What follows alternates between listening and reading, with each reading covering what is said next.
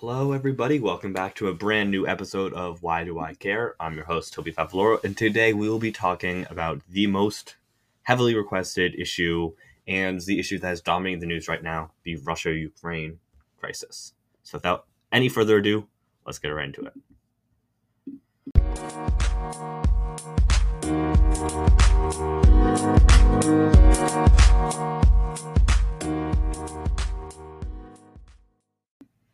All right, so before we get into it, I just want to tell everybody that Why Do I Care has a brand new website. On the website, you can find all of our episodes, and there's even some merch. And later, closer to the 2022 midterm elections, there will be some links to helpful volunteer opportunities, and you can also sign up for the newsletter so you never miss an episode or a beat or an update from your favorite podcast, because I know I'm your absolute favorite podcast.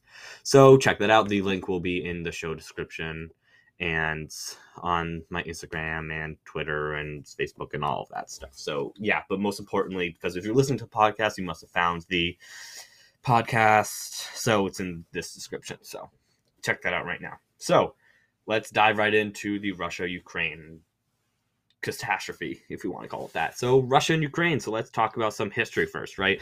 Because in the news, all the articles that you read, they kind of skip over the history, but that's really important to understand what's happening because it sets the stage for all of the events that are taking place.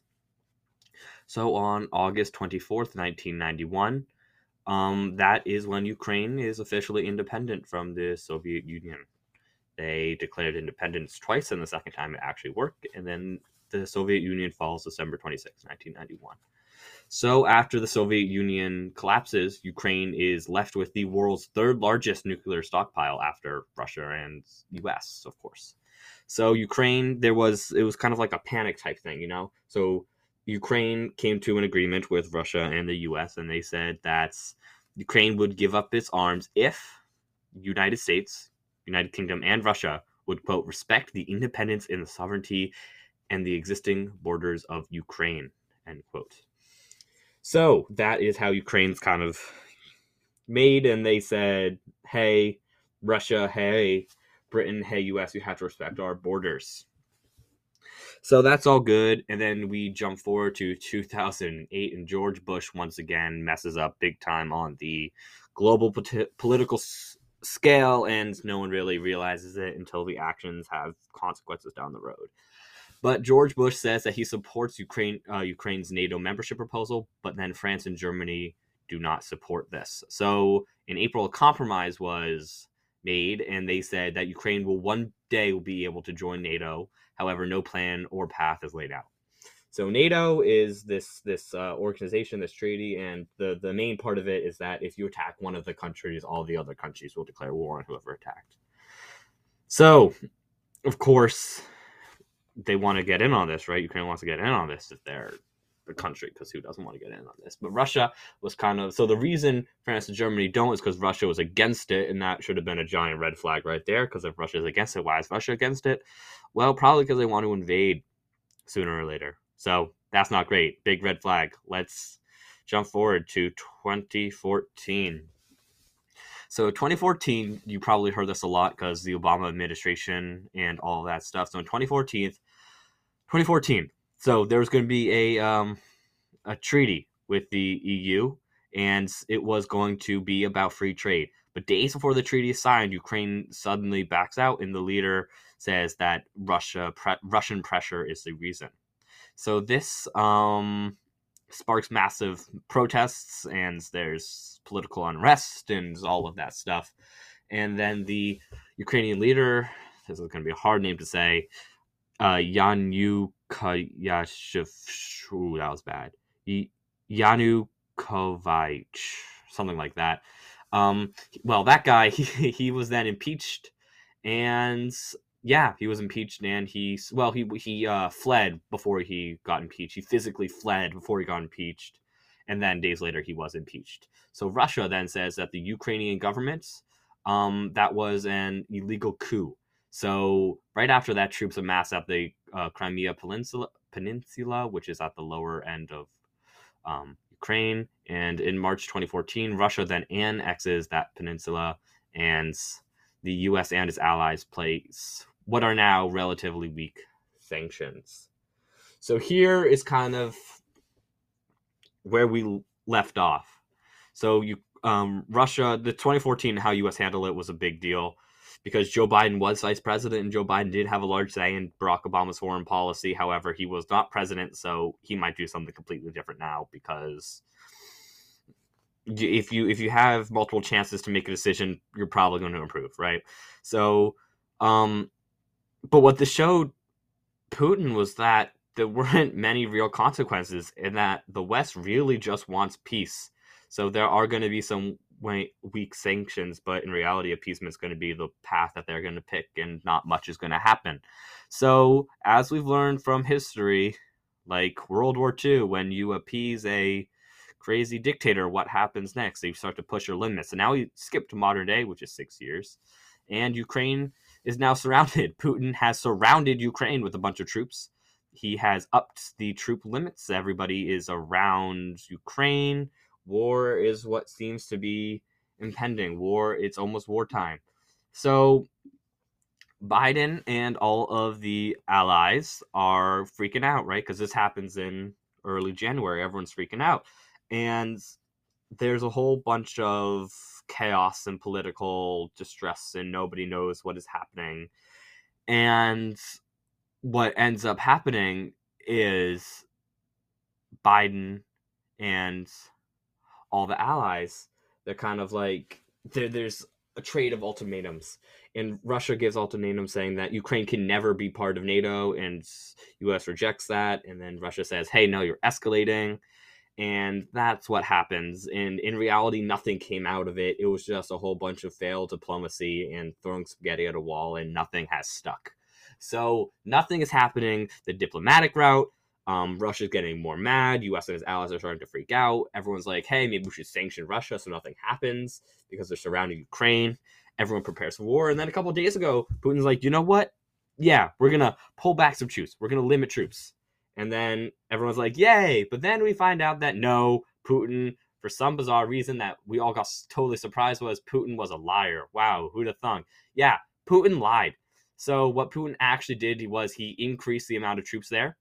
So U.S. pulled back all of its. Biden recommended that all United States citizens living in Ukraine should leave immediately, and they moved the embassy farther away from capital Kiev to the western side of Ukraine.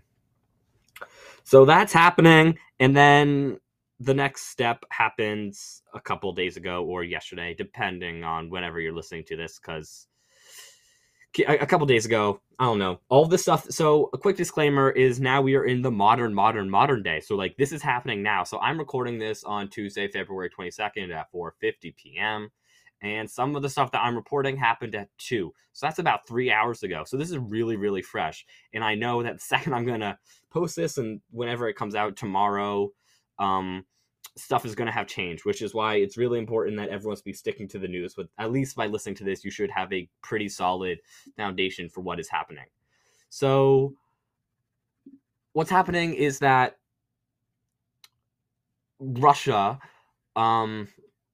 there are 2 Russian-controlled territories, and they are called the these are Russian names, so I'm not very good because I don't speak Russian, but I think it's the what is that, Donetsk and Luhansk. That sounded German. Luhansk People's Republic. So it's 2 Russian-controlled territories for years, since 2014, and the Crimea, all of that. These are 2 territories. They weren't annexed. And Russia was kind of like, okay, you know what? We're going to support you. We're going to fund you and give you weapons and all that. But up until then, Russia kind of agreed that they were part of Ukraine. But recently, Russia recognized their independence. And now, yeah.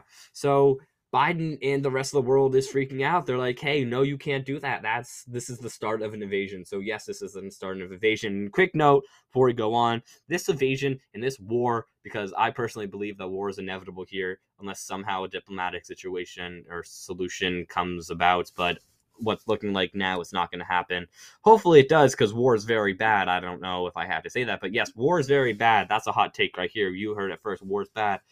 But this war would be like no other war before us. As we've learned, all the wars get increasingly more different, right? Like World War One trench warfare compared to more modern world warfare. But this war will be like none other that we have seen. There will be a large amount of misinformation. There will be a large amount of hacking, and there will also be some tanks and some typical war stuff. But it's going to be drones too. It's going to be all types of war stuff. So no one really knows what's going to happen. But what this recent move was kind of widely regarded as the start of the invasion, because Putin was just like, "Hey, yeah, you're now part of Russia. Like we recognize you as independent territories, and they can't really do that because they're part of Ukraine, and everyone agreed that they're part of Ukraine until recently." So anyway, what does Biden do? You're probably asking, because Biden, leader of America, America fighting to be a pillar of the free world. So what he's going to do is he's cutting off the Russia's government's there's sanctions on like the US banks and how the funding, because all the banking systems are all intertwined. So that's going to do something a lot stronger. What he's doing is he's doing a lot stronger than what Obama did. What he also did is he's sanctioning the Russia's elites. So that's going to do something. He's also, one of the most important in my opinion, is he's stopping the Nord Stream 2, which is a large gas pipeline. And gas is very, very important. But a quick note is that sanctions hurt both parties, right? Sanctions are bad. They are a tool that can be used, but if they hurt both sides. So this is a gamble. A gas pipeline being sanctioned that might have an effect, like what's it called when you throw a rock in? A wave pool, a ripple effect. Yeah, a ripple effect about gas prices here, inflation. Very bad. That's why you should care. I'll cover that later. But also, U.S. forces are moving to these Baltic states. So war is pretty much impending. Everybody agrees on that. NATO and everyone's like, yeah, war is impending. I feel cursed because I feel like the second I'm going to post this episode, something's going to happen. But it's almost 5 p.m. on Tuesday and nothing has happened yet. So that's a good sign, I hope. So, like always, I'm hoping for a diplomatic solution, but I'm not sure if one's going to come. So now it's time for... Actually, no, before we do why you should care, but the why you should care is pretty simple because, it's war and war is bad. But we're going to talk about why is Putin doing this now. Well, let's think, right? What's happening now? So who's Russia's biggest enemy? U.S.? Okay, U.S. What has the U.S. military done recently? Oh, yeah, pulled out of Ukraine. Did that go well? No, it did not go well. That's a very big form. Putin saw that as a view of weakness. Also, there's midterm elections, so he's going to try to catch America while it's fighting with itself. Angela Merkel is no longer the Chancellor of Germany. There's this new guy, so that's a sign of weakness. UK, Boris Johnson, that's all a big old mess over there. And also there is going to be a French election coming up. So all the big powers in America and Europe, they're all in kind of disarray because all these political things are coming up and Putin's just riding high. Also, there's a pandemic, in case you haven't noticed, and inflation's going rampant and all of these things. So that's why Putin kind of said, yeah, now this is the time to do it. But now it's time for why you should care. Why you should care is pretty simple because it's war and war is bad. But if we want to go into more detail, we'll quickly go into more detail.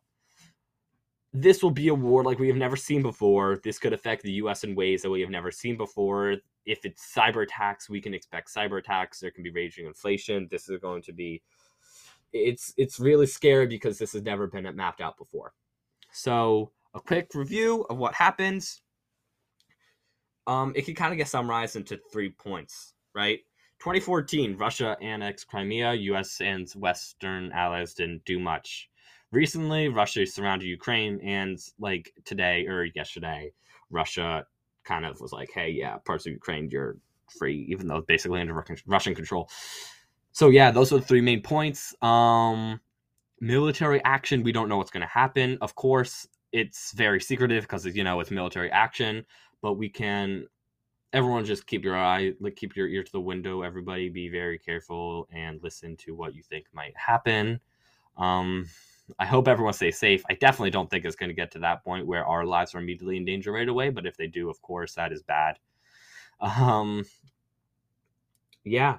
I think that's it. I hope I answered some of your questions significantly and in a well enough way. And for a 15-minute episode, of course I can go into more detail, but it's a 15-minute episode, and the fact of the matter is you kind of just need like a summary of why you care. And that's why you should care, because it's almost a war. So I think that's it. Check out the link to the website in the bio, description, whatever you call it on podcasts. Sign up for the email alerts, because the email alerts are very, very good, because I will be sending out updates. And check out the website.